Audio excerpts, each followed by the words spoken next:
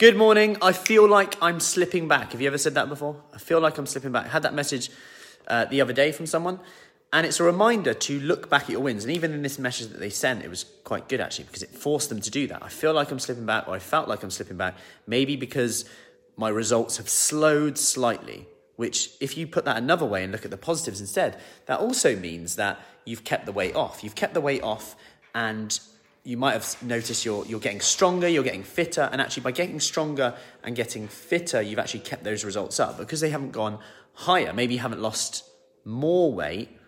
The result of that is you're thinking now that you're slipping back, but actually you've just stayed the same and you've kept it off, which is progress, because most people, remember, actually struggle to keep the weight off long term. So this is really a way to get back out of that, what you could say, informed pessimism stage, where we think that, oh, actually, yes, it gets a little bit hard. Maybe, is this worth the effort? Have you ever said that before? Is this actually worth the effort?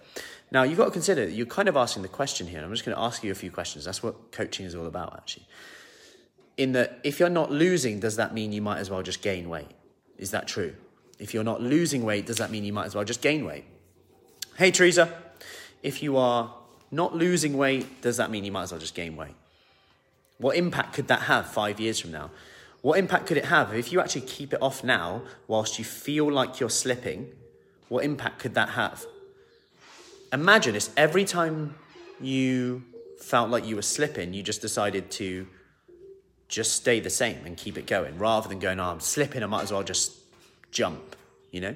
I'm slipping, I might as well jump. Rolling down the hill, I might as well just jump down the hill. What would be different if we just paused then and actually just went, right, okay, how am I feeling today? On a scale of 1 to 10, I bring this up a lot this week, but it's so important. And I will keep repeating myself until this message gets across. And people have said, you always repeat yourself, Matt, but it's because the simple thing works. On a scale of 1 to 10, score yourself. Where's your energy levels at? Is it 4? Is it 5? How can you get 1 point higher today? What could you do to get 1 point higher today? And feel yourself slipping back up. Because remember, feeling like you are slipping away is just a state.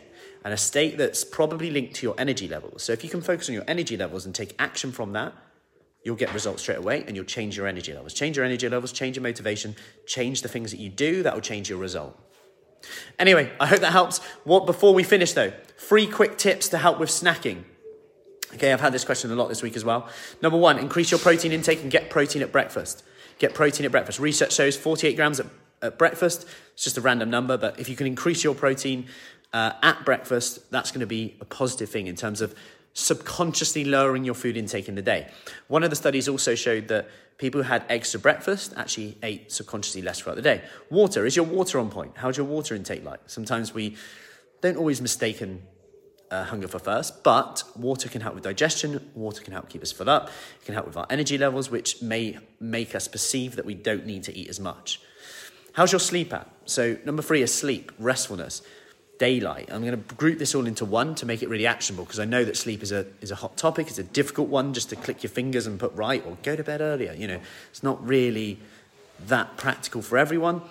And sleep routine is important, going to bed at the same time, not overly stimulating yourself before bed with emails, with social media, with scrolling.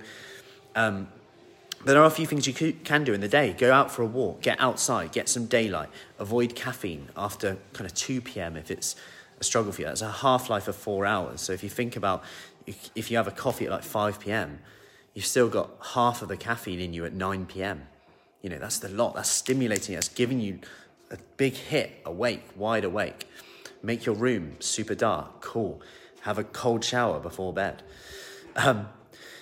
So, have a warm shower, cold shower. So, I hope that helps. Any questions, as always, just let me know. Hey, Sarah, and I will see you soon. Take care.